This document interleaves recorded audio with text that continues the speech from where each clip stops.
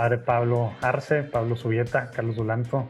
Un placer tenerlos aquí en este panel virtual del Simposio Católico Virtual. Han pasado cosas padres en el día de hoy.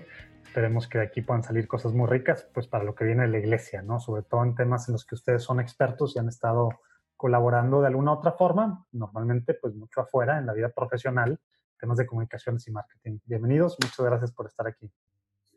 Gracias. Al contrario.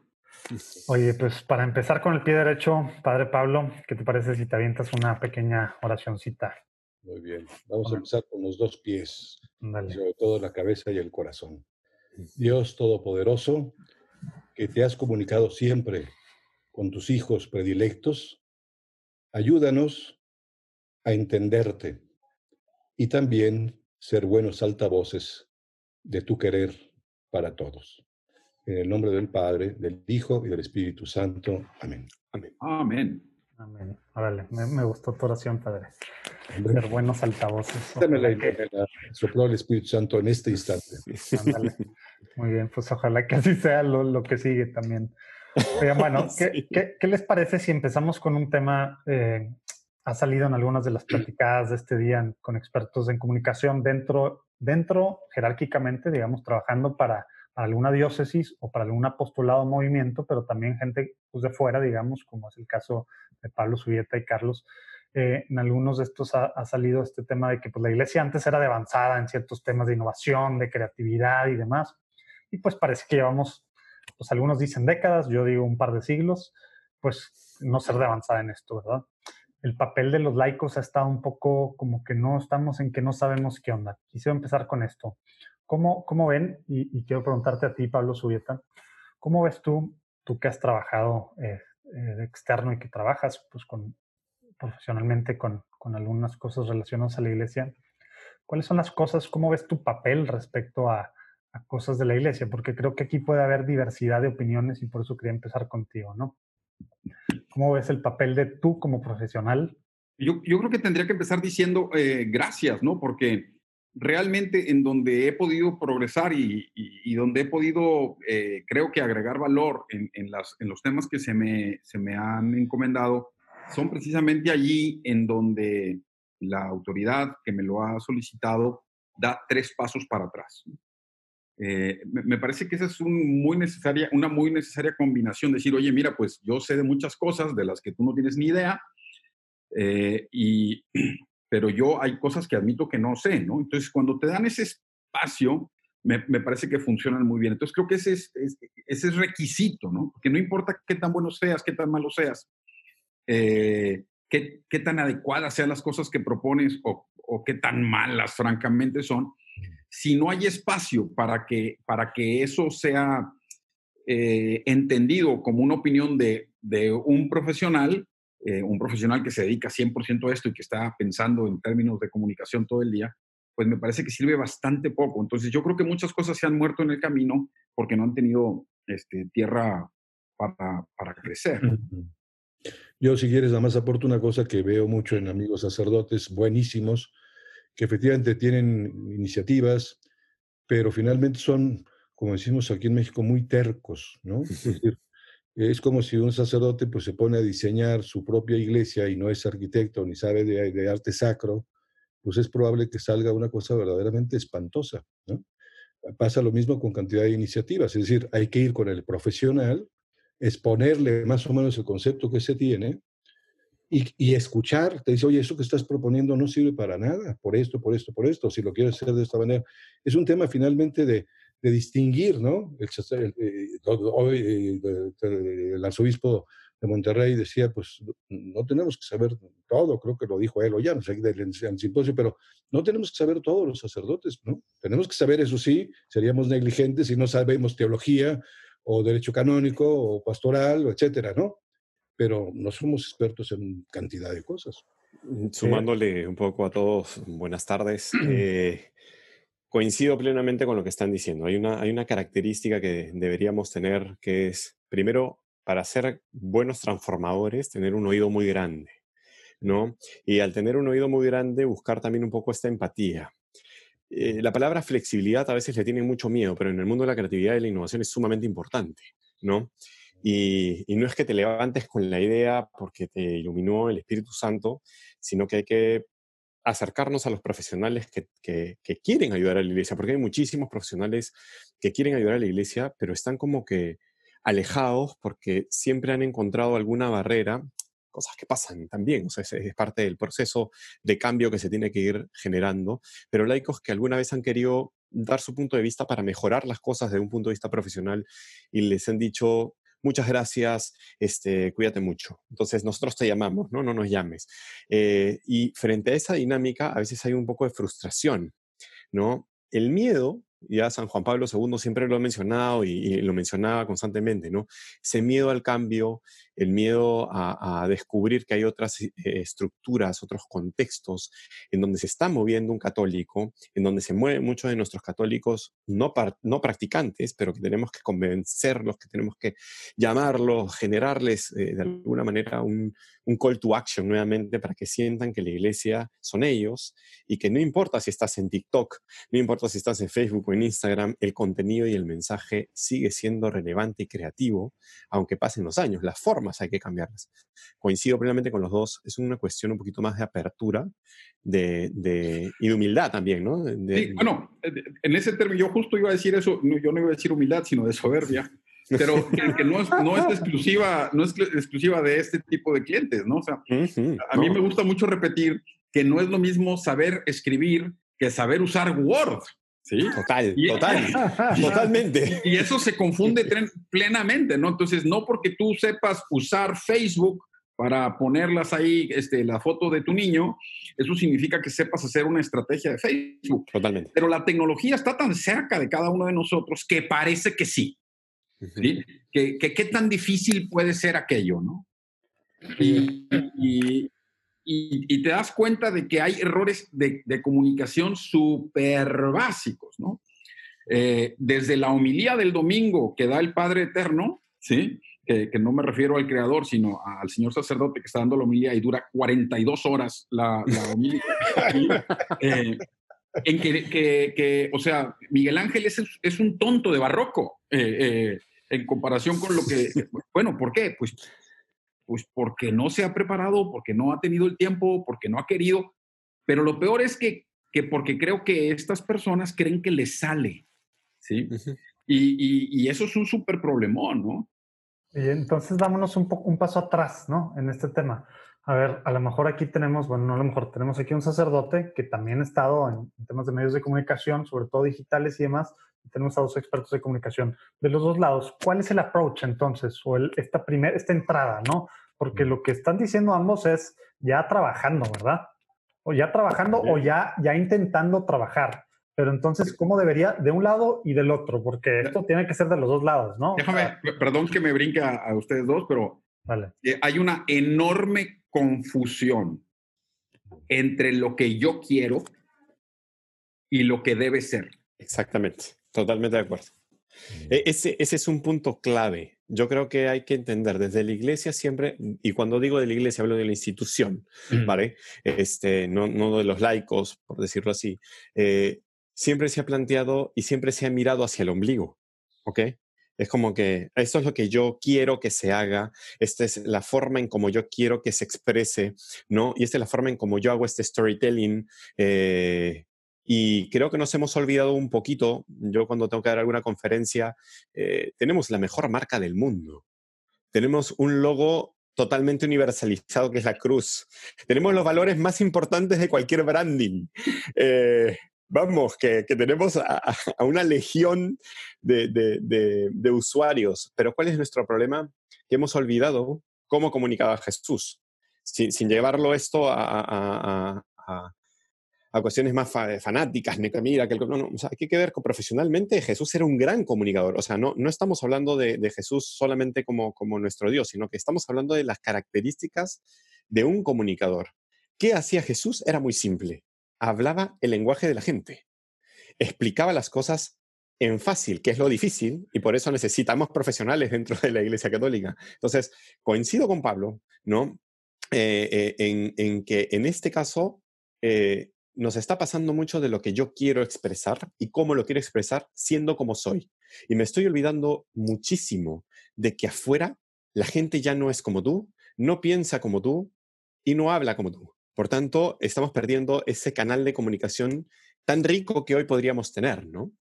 Fíjate que ahí digo, para ir en defensa también de mis colegas, pues hay muchos que sí preparan sus homilías o lo que sea, ¿no? Pero evidentemente sí se requiere, por un lado, hacer oración, porque si tú no puedes hablar, si no te sale del corazón, ¿no? Es el tema clave, es la Uy, oración.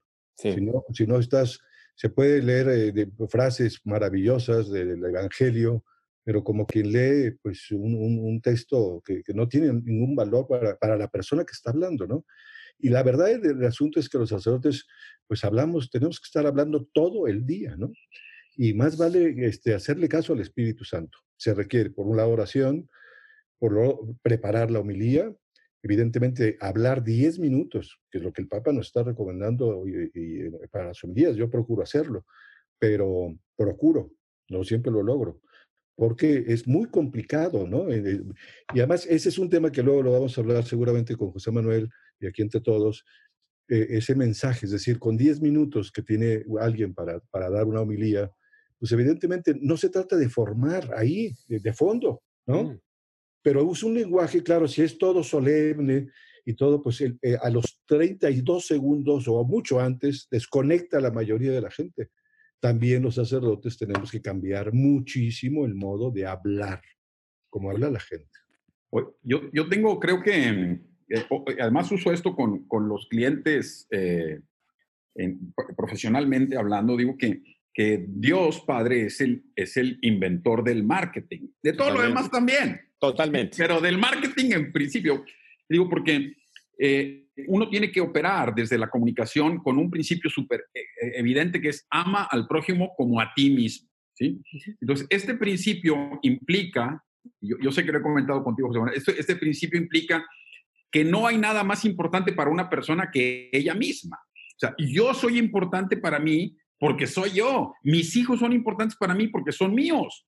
Los hijos de mi hermana, ay, bueno, uno sí, porque No es digas, mi no digas. ahijado. Pero si no es mi ahijado, no me importa. O sea, las cosas tienen relevancia en la medida que es mi casa, mi coche, mi tema, mi esposa, mi trabajo, mi etcétera. El trabajo de alguien más, pues te va muy mal, pues qué lástima me da, pero no sufro como sufro cuando se trata de mi trabajo, ¿no? Y entonces, si la gente nada más está interesada en sí misma, ¿sí? Y además por esto digo que esto es el benchmark del amor, ¿sí? O sea, Dios Padre que entiende que no hay nada más importante para mí que yo, me pone de benchmark mi amor propio para amar a los demás. ¿Se entiende esto, no? Pero el gran problema de la naturaleza que tenemos es que como no hay nada más importante para mí que yo, adivina de qué quiero hablar.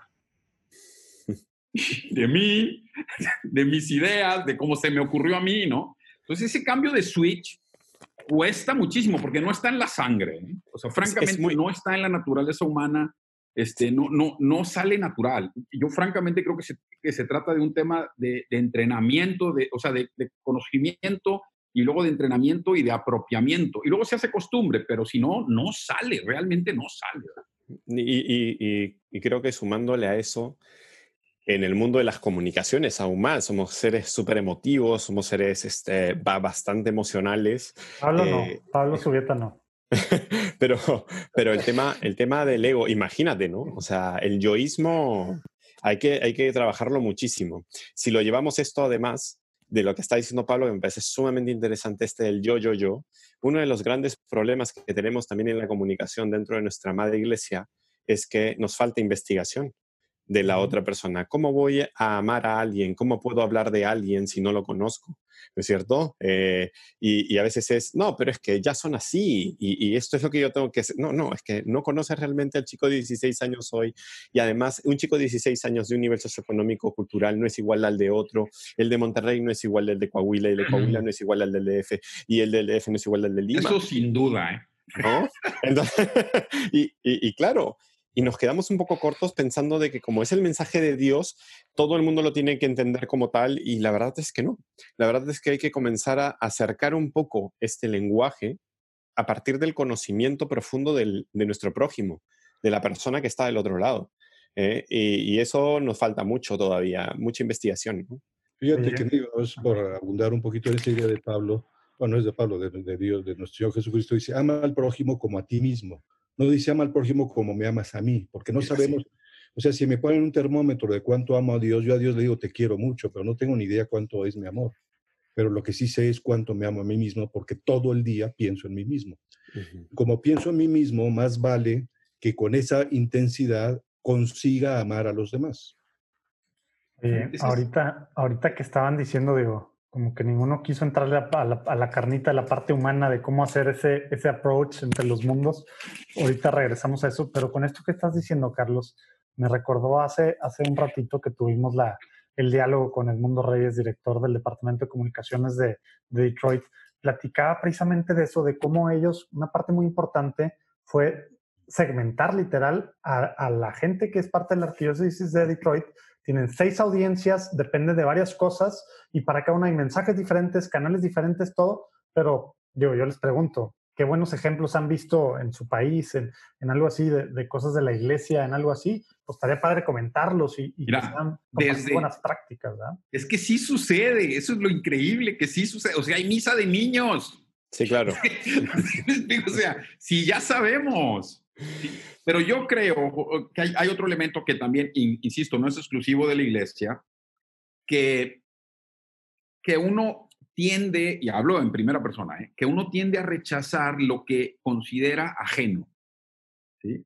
Y entonces, alguien que no tiene la capacidad para evaluar creatividad, por ejemplo, Carlos, o alguien que no tiene la capacidad para, ejemplo basiquísimo, alguien que no tiene la capacidad para revisar la ortografía, pues no le das a revisar la ortografía de nada. Totalmente. Sí, Totalmente. entonces, pero es lo mismo. Si tú le das a evaluar una idea, me estoy acordando de una iglesia muy reconocida aquí en Monterrey, que el padre Pablo va, y bueno, Manuel va a ubicar rápidamente, que tiene un piso de mármol que es como un tambor. Entonces, no hay forma de entender nada en esa iglesia. ¿Sí?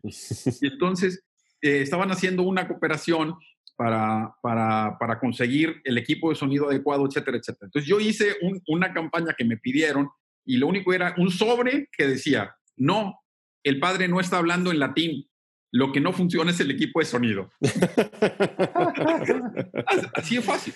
Bueno, sí, claro. La imprimimos, conseguimos el dinero, imprimimos los sobres y luego no los usaron. Es que ese es el problema, Pablo. ¿Por qué? Porque la persona que era la responsable de implementar aquello que habíamos hecho entre varios, pues le dio miedo. O sea, sintió que aquello no correspondía al ambiente del templo. ¿Sí? Ese es un problema bastante recurrente y no solamente pasa en México, yo creo que pasa muchísimo en los países latinoamericanos, en donde todavía nos hemos quedado rezagados en una idea de la comunicación que se la doy a aquel hermanito persona que tiene tiempo y que ya de repente es mayor y que no tiene más responsabilidades y que está mucho tiempo en el templo, en la parroquia. Entonces se las doy y sí, con muy buen ánimo y con mucho cariño lo va a recibir y tiene muy buenas intenciones. A mí me dijeron que el camino al infierno está lleno de buenas intenciones.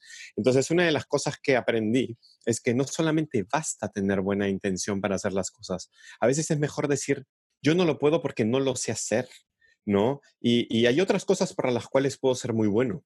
Entonces, eso hay que explicarlo, hay que educar tanto al profesional que está fuera, que es católico, que no ve como oportunidad entrar a la institución, porque hay muchos que dicen, no, a mí ya me dijeron una vez y claro, ellos no sobrenaturalizan. Yo creo que una de las cosas más importantes que tenemos que hacer desde el mundo profesional y las personas que más o menos trabajamos nuestra fe o la pedimos, ¿no? Es tratar de sobrenaturalizar. No es el sacerdote, ¿ok? Por el cual yo estoy trabajando.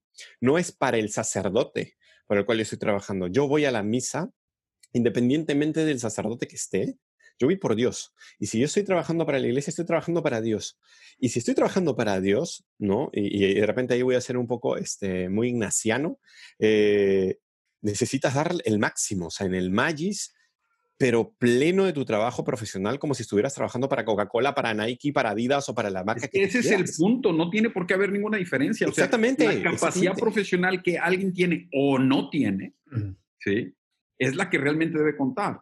Yo me refería, sin embargo, a que a que no me siento, que las personas pueden llegar a no sentirse cómodas haciendo un trabajo que tienen que hacer, que les queda lejos. ¿Sí me explico? Y entonces yo se la pasaría al padre Pablo, ¿no? O sea, ¿cómo podemos ayudar a que alguien entienda que algo le queda lejos? Ándale, porque eso al final es la principal barrera, ¿no? O sea, Total. puede haber muy buenas intenciones de un lado y approaches y estar haciendo estas campañas padres que no sé cuánta gente, porque aparte dijiste, juntamos la lana, conseguimos la lana, salió este tal, y al final, pues no se hizo, ¿verdad? Entonces puede hacerlo mejor acá, pero pues al final... Bien, a mí me parece que hay una cosa que es clave, ¿no? Y es que cada quien tiene que estar en el lugar que le corresponde. El sacerdote no le corresponde ser comunicólogo, podrá serlo quizá en algún momento dado, pero le corresponde atender a las personas, es lo que sabemos que hay que hacer, ¿no? Cuando el sacerdote tiene una iniciativa de este tipo que comporta cosas digitales o de comunicación, tiene que acudir al profesional, ¿no? Si lo quiere hacer bien. Hay cantidad de sitios de internet, de parroquias, lo que sea, que es lo más espantoso del mundo. Y la iglesia no puede dar una imagen, la belleza es parte de Dios, ¿no? Hay que ir a los profesionales. Cuando, por alguna razón que no es momento de explicarla, yo acudí a un señor que se llama Pablo Subieta, que está aquí presente, para contarle lo encuentra.com, pues me encontré un profesional y me trató como un profesional, ¿no? Pero también es lo que hay que pedir a los profesionales. Yo he tenido que acudir a muchos por cursos online y por cosas, ¿no? Procuro siempre estar atrás, no quiero figurar y se le pido a Dios que vean a Jesús, que a mí nunca me vean. Pero he acudido a profesionales que te dicen que sí, yo te lo hago con un favor, tal y yo, no, me cobras. Ándale. Me cobras porque te quiero exigir. Claro. Y si no, no hago nada contigo. ¿Qué tal si aprovechamos? Desde hace ratito quería hacer esto. Yo creo que con esto que acaban de decir es buen segue para esto. Ahora hemos hablado de que son profesionales y este trabajo de calidad y de involucrarnos y tal, pero pues son profesionales que pues tienen clientes que les pagan por lo que trabajan normalmente cotizado en alguna base de las horas que trabajan ustedes o su equipo. Y pues acá estamos acostumbrados en Latinoamérica a que tiene que ver con Dios. Pues ya dije, creo que fuiste tú, Carlos, ¿no? Pues es el señor retirado, la señora que tiene tiempo los fines de semana, en la noche, y cuando tengo tiempo y pues si puedo y demás, ¿no? ¿Cómo se logra eso, esa profesionalización? Porque lo profesional, pues sí, es de calidad, pero normalmente la calidad pues cuesta, ¿verdad? Y eso está peleado con cómo vemos al catolicismo en Latinoamérica. Obviamente los gringos en Estados Unidos y en Europa pues se ríen, nos llevan años luz de esto, ¿no? Y mucho han aprendido en las iglesias protestantes, ¿verdad? Digo, tú conoces muy bien en Estados Unidos, pero estaba yo hablando con el nuncio de los Estados Unidos, fue nuncio aquí en México, y de alguna manera le decía, ¿cómo él tiene la experiencia de México y de Estados Unidos? Ha sido nuncio en dos lados, y de alguna manera pues me hacía ver, coste que no pongo palabras suyas aquí porque no es el caso, pero algo que yo he ido captando a la vuelta de ir tratando, especialmente en Los Ángeles, pues que es una iglesia que es una estructura tremenda. O sea, una oficina de un obispo puede tener 300, 400 personas trabajando. Y además ahí no hay voluntarios, eso me lo hizo ver el nuncio. Mientras que en Latinoamérica la gente es servicial, ahí a mí me pagas, porque yo soy el que lee. Y además yo no trabajo más. Y el que da una catequesis, o sea, hay que profesionalizar, pero no te puedes ir a tal grado que acabas haciendo, pues una cosa, es un elefante, que además la iglesia vive de los donativos de la gente. Es que ahí sí dan dinero, sí, pero solo dan dinero muchos de ellos. Oye, y no dan su vida. Sí, es el tema diferente de la cultura que yo creo que ahorita, bueno, no creo, he estado leyendo muchas cosas, de seguro van a salir los próximos meses, pues más quiebras, ¿no? De las que ya ha habido en temas de, va a cambiar mucho esta estructura, este elefante blanco. Lo que sí la realidad es que hagan por cosas de calidad profesionales, ¿no? José Manuel, pero me parece que en la pregunta está el vicio cultural. ¿Sí? A ver. Porque es que son cosas independientes. O sea, lo primero es, ¿cuánto cuesta lo que yo tengo que conseguir? Y la segunda es, ¿cuánto tengo que conseguir para pagar lo que cuesta? No es conseguir que alguien me haga este trabajito, esta paginita. Son dos cosas distintas, ¿no? Luego resulta, porque también hay que hablar bien de la gente que se rompe el lomo, quien lo hace bien y lo paga él mismo. Sí, claro. ¿Sí? Yo, por ejemplo, no me pongo ejemplo de nada, pero en la oficina, cuando vamos a hacer algo pro bono para la iglesia o para quien sea, la gente se apunta. Digo, oye, ¿tú lo quieres hacer pro bono? Apúntate. Claro. Porque si no, yo le estoy haciendo manita de puerco. Eso no sé si se entiende en Perú, pero yo le estoy... Sí. Yo lo entiendo.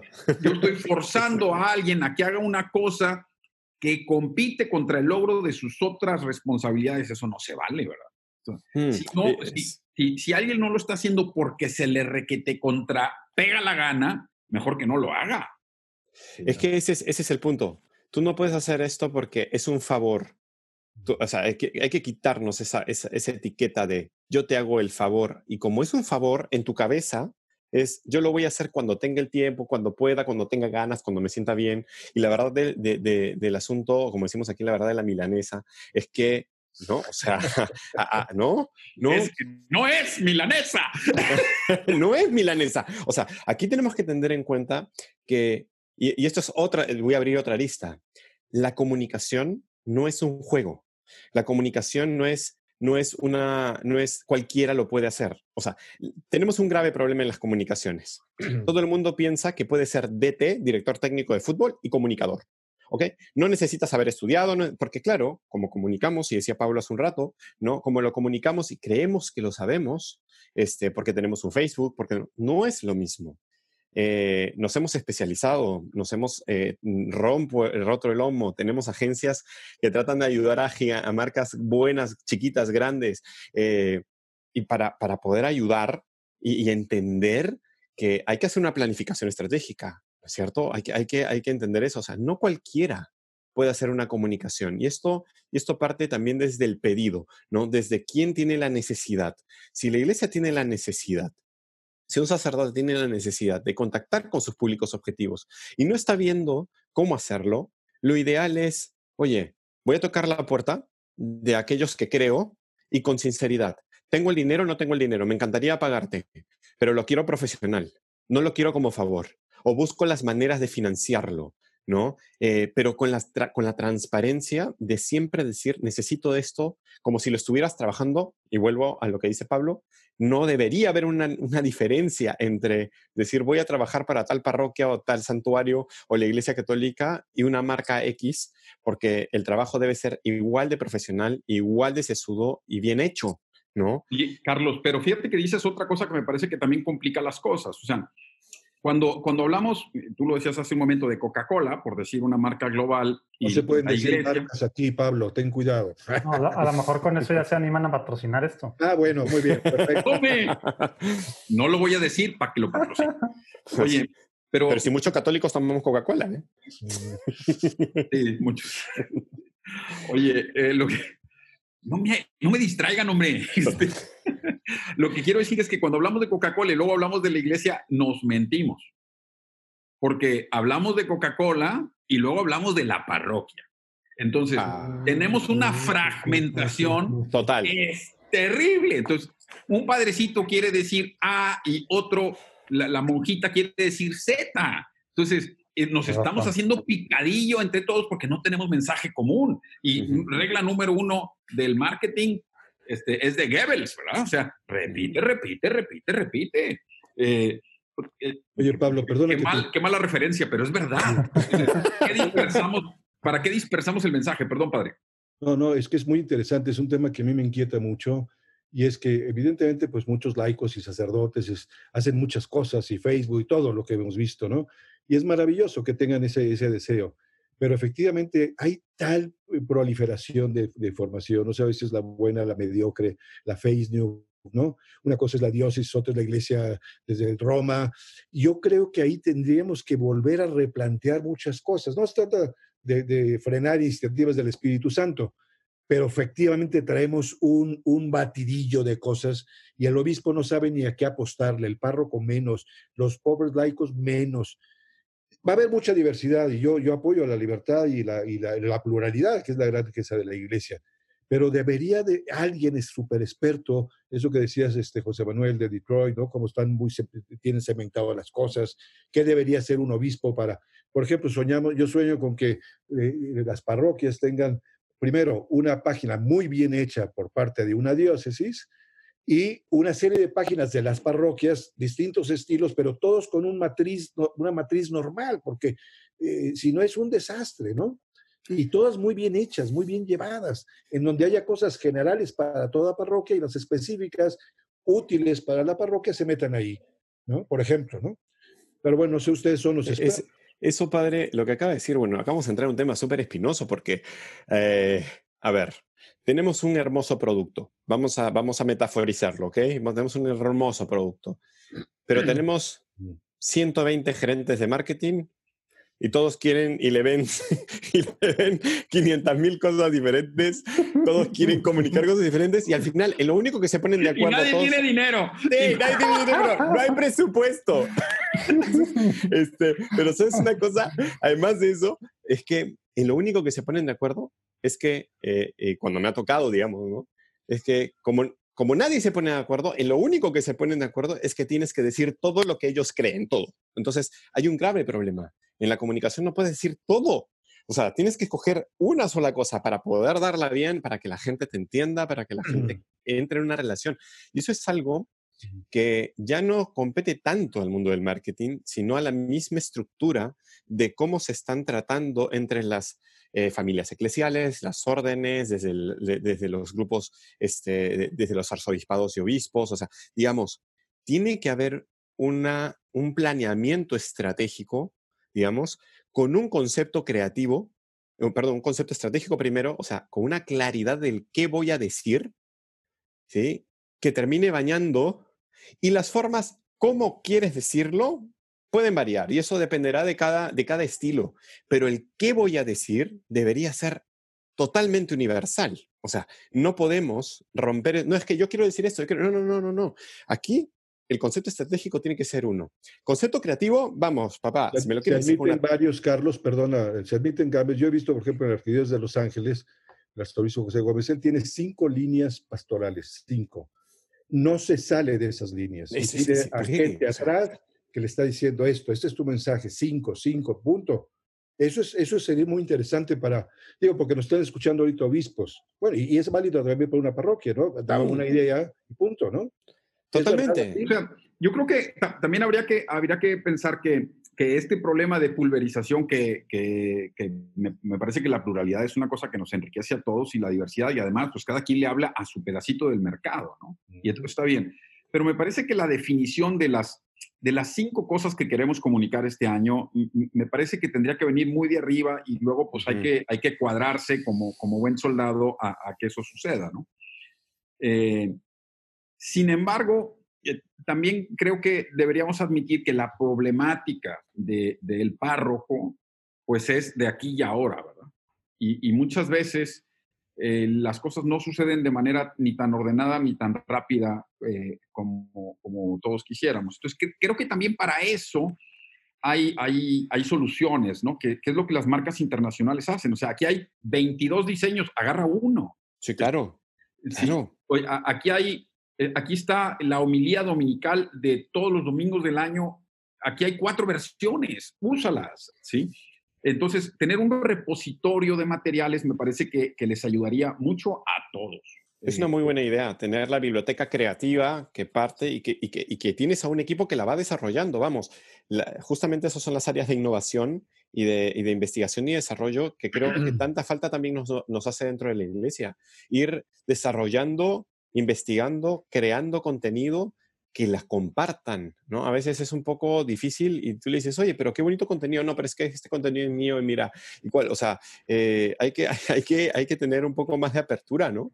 Ese es un tema que a mí también me hierve la sangre, la verdad, porque pues hay cosas maravillosas en la red, ¿no? Pero esto es mío, ¿no? Esto es mío. Yo digo, todo lo que hay en la encuentra es tuyo. Tengo que dar crédito, no, me imparte el mensaje, punto. Pero no, es que hay gente que aguarda como un tesoro si nosotros tenemos que ser altavoces de un mensaje. Bueno, eso está resuelto en el mundo profesional con Creative Commons, ¿no? Totalmente. O sea, se puede lograr, ¿no? Wikipedia no funcionaría si no hubiera esa comunidad de espíritu de producir conocimiento, ¿no? De sumar. Yo creo que la palabra clave es sumar. Y cuando uno suma, o sea, ya no está pensando en qué es su idea. O sea, una de las reglas claves dentro de la creatividad es no te enamores de tu idea.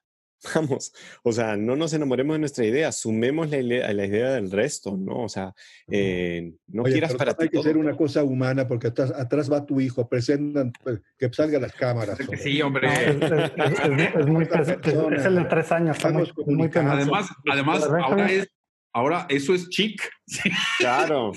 No, Claro. está acá escondido atrás de la... Ya se te escondió. A lo Bueno, mejor ahorita aparece. muy bien. Perdón. Oye, pero buena pausa para para este tema que dices. O sea, al final no el problema, la realidad es que la iglesia pues es jerárquica, ¿no? Entonces, digo, en teoría, de alguna forma eso juega en contra, pero de otra pudiera jugar a favor, ¿verdad? Como decía Pablo, pues bien, puede venir desde arriba, ¿verdad? El tema es Pero que... tampoco, o sea, conozco más de un obispo que el pobre no le dan las horas del día para sacar las cosas, Claro. ¿no? Entonces, yo creo que los laicos también tenemos que decir, a ver, padrecito, yo veo este problema, ¿cómo nos metemos a arreglarlo, no? Y volvería a mi primer comentario de la necesidad de espacios, ¿no? Yo creo que hay diócesis que lo hacen espectacularmente bien. Concretamente en mi diócesis se nota la mano del señor obispo en cómo han ido progresando las cosas, ¿no? Sí, tremendamente. De acuerdo. Impresionante. Además, el app, por ejemplo, hay un acto de humildad que a mí me parece fantástico, que la arquidiócesis de la ciudad en la que yo vivo tenía una app espectacular, y ahora cuando entras a la app te dice, esta app se va a morir. Sí, ya sé. Esta app se va a morir porque la que va a prevalecer es la de la conferencia episcopal, ¿verdad? Me parece que es un acto de humildad espectacular, pero también me parece que es un acto de inteligencia. Al final, la humildad es una forma de inteligencia, de poder colaborar. Si no te bajas tú o sea, si uno no se baja del ring, lo van a agarrar a golpes. Entonces, uno se tiene que bajar del ring para que el que tiene que florecer, florezca, ¿verdad? Oye, ¿qué tal si nos vamos en esta, pues así, ideas como la que sacó ahorita Pablo, de estos puntos de encuentro, de estas formas pues al final de sí colaborar, de cómo el laico puede meter? ¿Qué tal si algunas ideas concretas que se les ocurren, ya sea que hayan ustedes hecho, que hayan visto, para que realmente esta barrera, que pues a veces es invisible, pero está bien fuerte de los dos lados, ¿verdad?, se vaya rompiendo para que podamos ser una sola iglesia y realmente poder comunicar estos mensajes de la forma adecuada? ¿Qué se les ocurre? No sé si puedas empezar tú. Mira, a mí se me ocurre que podríamos hacer un simposio. Virtual. Híjole. Puede haber muchos problemas técnicos, ¿eh? ¿No te has enterado que ya estamos en él? Puede haber problemas técnicos, ¿eh? Yo creo si me adelanto un poquito a dos personas que de por sí tienen mucha más experiencia que yo. A ver, presentación en sociedad, perdón. Ahí está. Es muy penoso. Se dejó. Bueno. Huraño. Yo he intentado, bueno, tuve la bendición de Dios que me convocara en algún momento él, a través del cardenal aquí en el Perú, para trabajar justamente lo que fue la Marcha por la Vida en Lima y en general en el país, digamos, y profesionalizar junto con un gran equipo, tanto del arzobispado como gente externa. Yo trabajaba en Ogilvy como regional y llevé a esta cuenta, digamos, entre comillas, cuenta a pro bono a la agencia, si no hubiera podido desarrollar el trabajo. Pero sí aprendí muchas cosas. Y una de esas es que, y sigo trabajando con parroquias o santuarios o grupos religiosos, pero sí he creado, por ejemplo, ahora, bueno, hemos creado con muchas personas una agencia de innovación que se llama Lázaro, ¿no?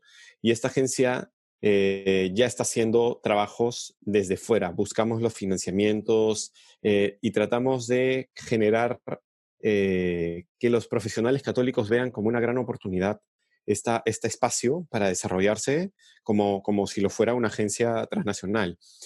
¿Por qué lo hago desde el lado laico? Porque me costó muchísimo desarrollar internamente en la iglesia una plataforma en la cual pudiéramos ser mucho más flexibles, fluidos, originales, porque al tener esta rigidez de alguna manera en algunas zonas era muy complicado. O sea, había mucho más nos que y sí, o muchos peros, y la verdad es que entendí digamos, de alguna manera, es que si quería ayudar yo, podría hacerlo mejor desde fuera, de alguna manera, y evidentemente cerca a mi institución, a la iglesia, pero con esta posibilidad de darle herramientas, ¿no? De dar herramientas y comenzar a mover. Es más fácil que un laico mueva a otros laicos, las emociones se contagian, ¿no?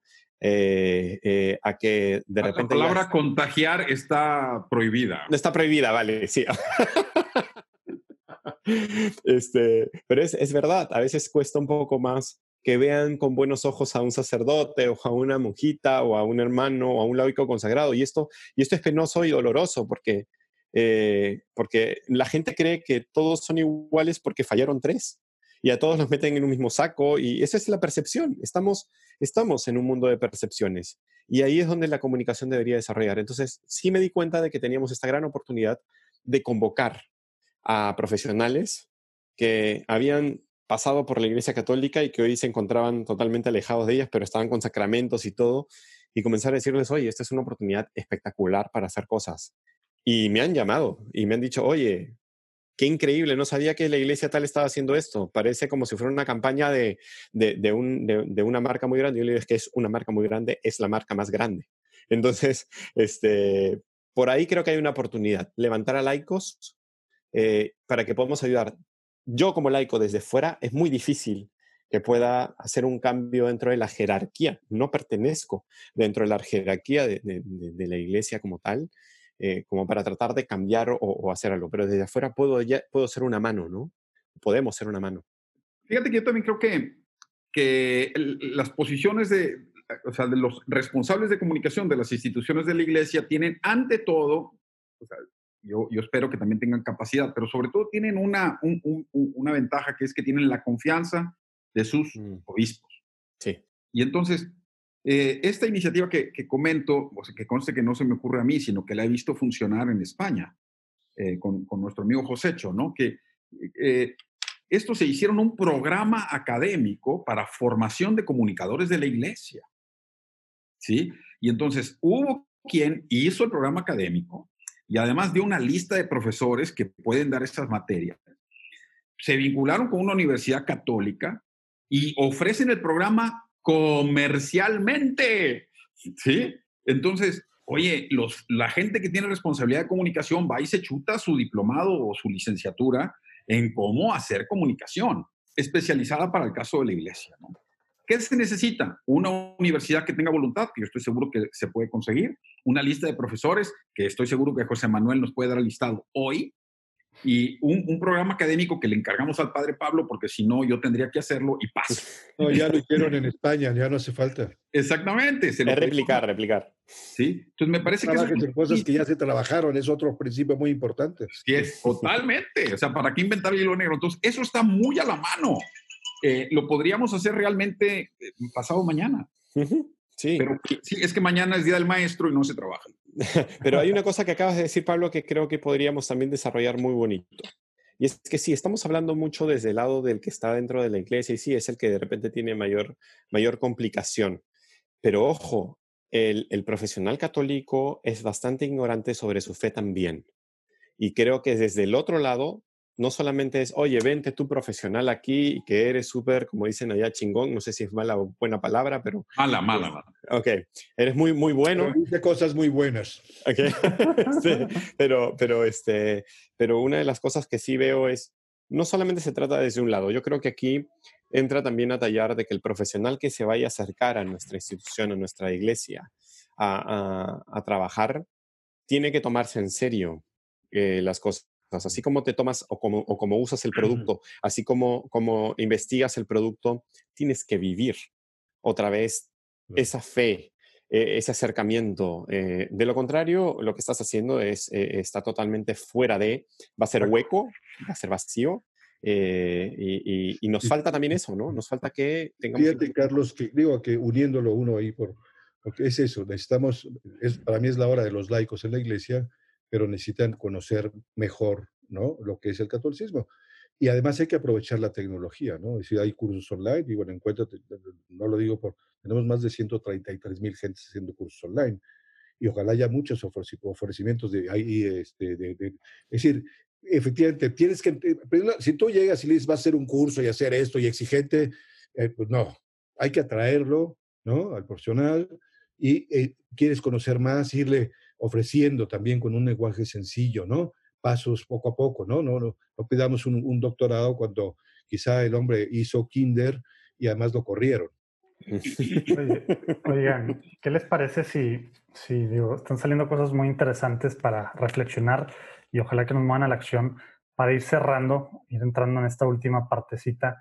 ¿Qué les parece que les pongo un caso práctico muy puntual para que cada quien dé así, digamos, tips, ideas concretas? Ahorita mucha gente que está viendo esto, pues trabaja en diócesis, apostolados, parroquias o está en algún movimiento que están regresando o por regresar a una realidad diferente, ¿no? Está mi hijo acá atrás. Hermoso, hermoso. Están Salió. regresando a una realidad diferente. Llevamos 2 meses y cacho sin ofertorios, llevamos 2 meses y cacho con, pues sin dinero, sin muchos eventos de recaudación de fondos y tal. ¿Qué pueden decir ustedes cada uno así para el que llega de comunicaciones? O a lo mejor no hay comunicaciones en tu apostolado, porque esto no es nada más para diócesis, ¿verdad? La iglesia somos todos, ¿verdad? En tu apostolado, en tu movimiento, en tu comunidad, tu parroquia, donde estés. ¿Qué puedes hacer en estas vías para ayudar? Y no estoy hablando nada más, pues una campaña de recaudación de fondos, que va a haber 1 millón, ¿verdad? Pero ¿qué cosas puntuales recomiendan para regresar, para que la comunicación sea diferente, ¿no? Y utilizar realmente el marketing y ver a dónde van, las diferentes audiencias, todo esto que platicamos ya en la práctica del regresando a una normalidad muy pronto, espero yo. Pues perdóname que lo diga con esta claridad, pero es que más que una campaña es un concepto. O sea, me parece que la iglesia tiene que ser alegre. O sea, tienes que encontrar amigos y tienes que, o sea, pasártela bien. O sea, creo que todos necesitamos un cambio de cultura, todos, empezando por mí, de no pensar que la iglesia es un tema solemne, ¿sí? O sea, la liturgia es la liturgia y está bien que sea como tiene que ser, ¿no? Pero todo lo demás debería ser fiesta. Y me parece que se nos ha olvidado que la iglesia es fiesta, digo, se llama celebración eucarística y yo nunca he visto a nadie muy celebrando. ¿A dónde vas a misa tú o qué? Oh, pues sí. Luego le cuento. O sea, en España se dice el cachondeo. O sea, hay que reírse un poquitín, ¿verdad? O sea, a la gente le ganas el corazón con una sonrisa, con buen ambiente, con el padrecito que se sale y saluda high five a la raza al final de misa, ¿no? Porque nos urge socialmente y ahora más demostraciones multitudinarias de cariño. ¿Sí? Y mientras no se sienta ese cariño, y mientras no vivamos ese cariño, mientras no nos emocionemos por saludar al parroquiano, la cosa no marcha, ¿no? Vale. Buen recordatorio que ha salido en varios momentos del simposio. Hacer iglesia es estas relaciones, es este contacto así, y ahorita no estamos físicamente, ¿verdad? No nos podemos dar abrazo o echar una chévere así tal cual, pero estamos virtualmente juntos, alegres, compartiendo. Esta es la iglesia, estas relaciones que estás diciendo, Pablo. ¿En qué momento perdimos? Digamos, esa es una pregunta clave. ¿En qué momento perdimos o en qué momento nos olvidamos de que somos seres humanos? ¿En qué momento nos olvidamos de que la esencia del ser humano y lo que busca Dios para nosotros es la felicidad? Si yo estoy buscando la felicidad, digamos, ¿cómo la construyo? Yo como tips de repente un poco más técnicos y coincido también con Pablo, el concepto tiene que ir sobre este desarrollo y alegría, o sea, la expresión de la alegría. Y esta expresión de la alegría se tiene que tangibilizar en experiencias, ¿ok? Una experiencia es la misa, sí, claro, una experiencia es la misa, pero otras experiencias son cómo hago más entretenido, cómo acerco más la palabra a los jóvenes, ¿no? Por decir, ¿por qué no puedo crear dinámicas diferentes? ¿Cómo reinvento la forma de rezar el rosario? No cómo se tiene que rezar, sino cómo lo hago más divertido para que los niños lo puedan asimilar, ¿no? O sea, tengo que generar formas de que la felicidad fluya. Tengo que construir contextos. Hoy tenemos que pasar de hacer planificaciones estratégicas por lo que estamos viviendo a gestionar contextos. Los contextos están cambiando globalmente. Ya no se trata de una sola variable. Estamos hablando de muchísimas variables. Y una de las cosas que la gente está esperando es: cuídame, protégeme. O sea, le está gritando a la iglesia también: oye, ¿cómo me vas a cuidar? ¿Cómo me vas a proteger? Muy mal, me parece muy mal eso. No, perdón que interrumpa, pero es que yo creo que no hay que complicarse. Si hay dos conceptos, el tema es conceptos. ¿Qué es la persona, Sí. ¿no? Y qué es la iglesia? Somos hijos de Dios, bautizados, y por tanto tenemos que parecernos en toda nuestra actuación a Jesucristo. Ese es el catolicismo. That's it. Uno. ¿Y qué es la iglesia? Pues somos una familia, somos el pueblo de Dios. Y no podemos andar con divisiones tontas de que tú eres pobre, tú eres rico, tú eres de tal movimiento, tú eres de no sé qué. Eso es, realmente es el demonio que se mete ahí, porque es el que divide, es el diabolus, ¿no? Ahora, toda esa alegría de que yo estoy, eso es clave, pero no, Santo Tomás de Aquino, que parece que sí le funcionaba bien el cerebro y tenía más de 2 neuronas, yo tengo 2 nomás, pero él dice una cosa que es muy interesante, que la alegría no se puede buscar directamente, no puede decir, tengo que ser alegre, ponte alegre, a ver, sacerdote, ponte alegre. No, la alegría es un efecto de la caridad, de la caridad. En esto conocerán que son mis discípulos. Si hacen lo que yo les digo, su gozo va a ser completo. Por tanto, yo lo que sueño es que todos los bautizados, desde el Papa, bueno, el Papa nos da un ejemplo maravilloso, no me meto, obispo no me meto, los quiero mucho y estoy muy unido a ellos, pero todos, sacerdotes, laicos, lo que tenemos que hacer es ahora decir, o cambio mis esquemas y me dedico en serio a ser ejemplar, parecerme a Cristo. Y entonces, pero en automático voy a ser alegre, cada quien con su estilo.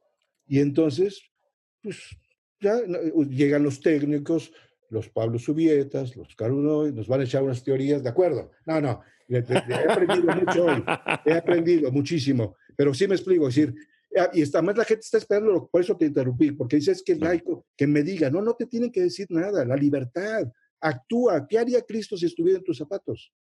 Eso es muy bueno. Los católicos en la política, en la economía, en la prensa. No están. Nadie les tiene que decir nada, eres libre, pero sé coherente.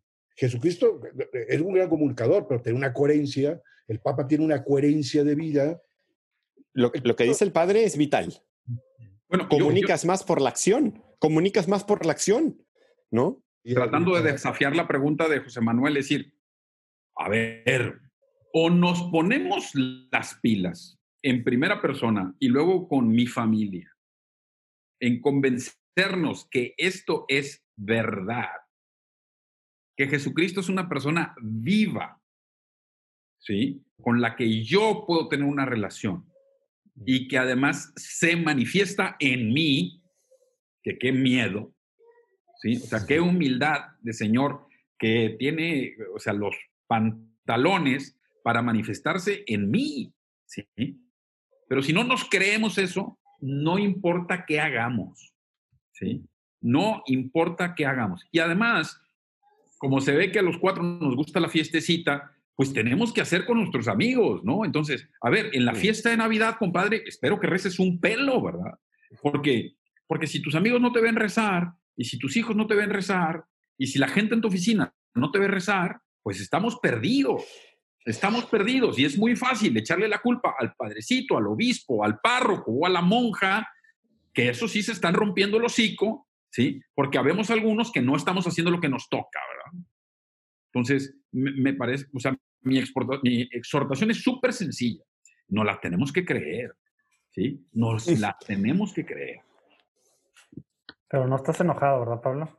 No, felizmente. Me emociono, que no es lo mismo. Quiere fiesta. Uy, güey.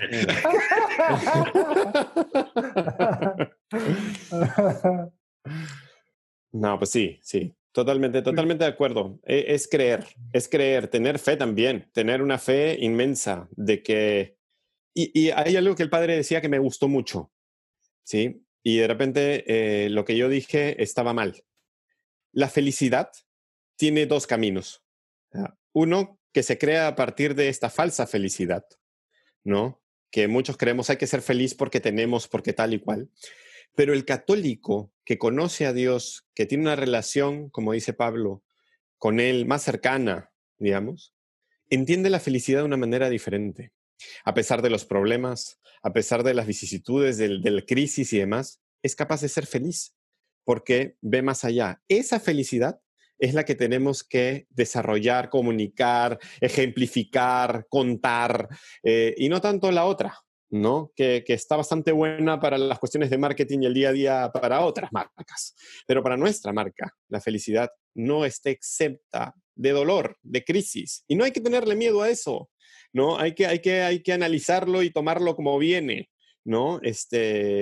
No, pero es que ni siquiera se tiene que pensar, hombre. O sea, No, todos tenemos una tía, o sea, todos tenemos una tía que en su lecho de muerte estaba atacada de la risa, feliz, profundamente feliz. Además, yo tengo el privilegio de que esta tía, su última confesión se la dio el padre Pablo. Entonces, o sea, la señora estaba loca de amarrarla, ¿sí? Y murió profundamente feliz, con un cáncer terrible y llena de dolor, ¿no? O sea, estas experiencias no nos son tan... Pero tuviste otra tía, ¿te acuerdas? Pues tengo muchas. Esa que andaba siempre, ¿te acuerdas? Esa que andaba siempre.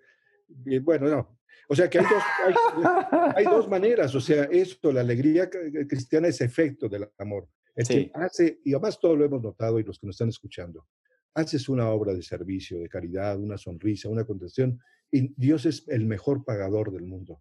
Y todos los días tenemos que estar, como somos tan egoístas, o más bien pensando, estando en nosotros, tenemos que pensar algo, pero cada vez que haces algo hacia la otreidad, Dios es el mejor pagador. Sí. Oigan, pues yo creo que aquí salieron varias cosas que nos van a, aparte de que nos entretuvieron, nos van a dejar pensando y ojalá que... No, pues aquí tienes a tu payaso, güey. Me sentí como grosso. Oye, es parte de, tú acabas de decir, es de reírse, es de disfrutar y demás. Y estas cosas, pues no fue un tema académico, no fue un tema formal. Nos la pasamos bien, creo yo, o al menos yo me la pasé muy bien con ustedes tres. Sí. Y es parte de lo que debe ser la iglesia, aún en cosas así, ¿no? Esta sinodalidad nueva del Papa, pues es esto, ¿verdad? Pero bueno, pues obviamente aquí no hay ningún cardenal ni algo así, ¿verdad? Pero pues es esto, es el que estemos dialogando sobre temas y viendo pues hacia adelante, ¿no? Y en este tema tan importante la comunicación, pues aquí rescatamos pues varias cosas importantes que al final, quedó claro, ha salido esto y es algo que a lo mejor a los que son más chavos que yo van a identificarse. Yo pregunto normalmente en los temas, tips, herramientas, en los paneles, en los diálogos, herramientas, estrategias, a ver cómo hacerle aquí y tal. Y siempre los que más saben, como ustedes, siempre es, no, pues es que, digo, al final empieza por ti, ¿verdad? Y es un tema que está saliendo mucho y a veces queremos la receta secreta y mil cosas para hacer, pero pues ojalá que aquí nos quedemos al menos con este tema de que depende de nosotros el hacer iglesia, el vivir en alegría nuestra fe y el poder comunicarla con los demás. Y desde ahí sale cualquier campaña, cualquier concepto, cualquier otra cosa, ¿verdad? Es back to the basic. Es back to the basic. ¿Y cuál es lo más básico, entre comillas, más básico? Es Jesús, de donde sale todo. Entonces, volvamos a verlo de una manera. Si quieres investigar más y quieres tener recetas secretas, pues míralo ahí.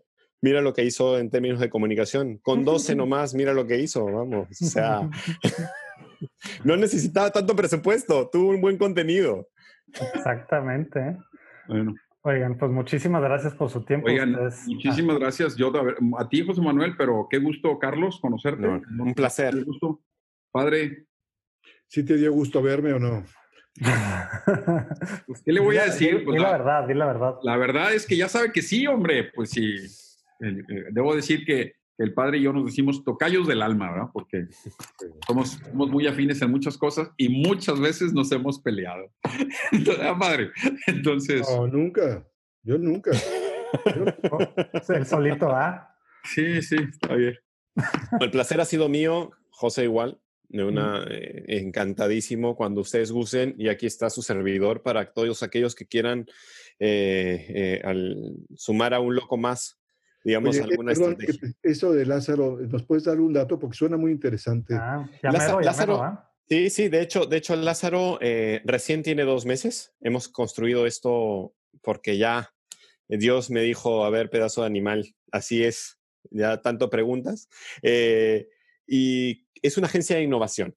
O sea, lo que ¿Ya nosotros tienes buscamos... alguna página o alguna cosa para Estamos justo para Ah, sacarla, estamos en todo el proceso de sacarla, bien. pero sí puedo decirles que, y seguramente lo voy a poder compartir con José y demás para los que quieran unirse, es una plataforma de gente que ama a Dios, que tiene ideas, que quiere construir cosas diferentes, desde utilizar la realidad virtual para hacer catequesis de niños, donde sea, hasta cómo reinventamos un detente, ¿ok? O sea, Sí. Fíjate que eso a mí se me hace muy No sabía que interesante. había llegado al Perú el detente. si el detente No, existe, porque claro. hay muchos laicos, lógico, que son, bueno, quieren ser buenos católicos y ayudar, etcétera, pero no saben cómo ni dónde, ¿no? Ujú. Y entonces, si hubiese instituciones semejantes a esto, hay una cosa que hemos platicado hace muy poquito, José Manuel y yo, que es esto de, le decimos o lo decimos, ¿no? Sí. En ti confío.mx, ¿no? Que es una Fantástico. plataforma nueva para unir el que quiere ayudar con una necesidad. Pero esto es a nivel como profesional, también es muy interesante hacer, porque puede haber gente de derecho, de la banca, de la investigación, de la agricultura, ¿no? Que parroquias rurales, o sea, cómo unimos también la gran riqueza que hay en el saber de todo católico con necesidades. De hecho, la innovación no es solamente para gente que es designer, o sea, alguien que haya estudiado sobre diseño e innovación. La pluriculturalidad, sí, multiculturalidad, digamos, la diversificada de profesiones hace mucho más rico de resolver un problema, porque al final lo que queremos es tratar de resolver un problema, no generar un paliativo. Nuestros países tienen muchísimos problemas y la Iglesia Católica está llamada también desde sus laicos a tener un espacio para proponer. Podemos proponerle al Estado, podemos proponerle a las empresas, podemos proponerle a la misma iglesia, pero lo que no debería pasar es que no tengamos algo en las manos que poder decirles, oigan, aquí hay ideas nuevas, buenas, simples, que se pueden realizar inmediatamente. Entonces, en eso estamos y Lázaro justamente tiene como concepto esto, levantarnos e ir a dar testimonio. Ese es el concepto de por qué colocamos Lázaro, ¿no? En un momento como este, ¿no? Donde la iglesia, sus laicos tienen que levantarse, ¿no? Pues qué buen nombre y qué buen llamado. Ojalá que de alguna u otra forma, pues todos seamos Lázaro ahorita, ¿no? Estamos a punto de salir en nuestros países a esta nueva ¿Estábamos normalidad. muertos o por qué? Pues parece. Andaba de parranda. Oye, fuera de broma, yo sí, o sea, yo realmente creo, y lo he platicado con algunos de ustedes y con otros, ya nos tocaba levantar, estábamos demasiado cómodos, cuasi dormidos, cuasi muertos, ¿verdad? Muchos católicos, ¿verdad? O como iglesia, Ay. en algunas cosas, ¿no? Entonces, pues bueno, hagamos iglesia, seamos felices, alegres en el Evangelio. Esto es la iglesia, ¿verdad? Estas relaciones también. Muchas gracias por su tiempo. A Gracias a todos ustedes. los que escucharon y Carlos, aguantaron aquí esto es con nosotros. aguantaron las emociones de Pablo. Me gusta molestar a Pablo, ¿se nota? Sí. Es que mira cómo se pone, mira cómo se Mi pone. mortificación. Eres un santo. Ya eres venerable, hermano. No, yo paso. Fíjate que eso me da mucha flojerita a mí. Tú tienes que ser santo, te lo he insistido muchas veces, pero no haces caso. Por eso yo le estoy ayudando. Pues es que ser santo es ser la mejor versión de uno mismo. Y lo mío es contar chistes. Bueno, pues con esto nos quedamos. Dios los bendiga, nos vemos en el próximo. José Manuel, te agradezco mucho. Carlos, Pablo, Cayo, vamos a pedirle, sugiero a nuestra Madre Santa María de Guadalupe, pues que tenga muchos frutos este simposio. Yo creo que hay cosas maravillosas que estamos escuchando y ojalá y cada uno delante de Dios diga qué tengo yo que hacer, que no espere que nadie se lo diga, ni espere que termine este tiempo de encerramiento y mucho menos que aparezca una vacuna. Hoy, ¿qué tengo que hacer hoy? Muy buen cierre. Pues con esto nos quedamos. Dios los bendiga.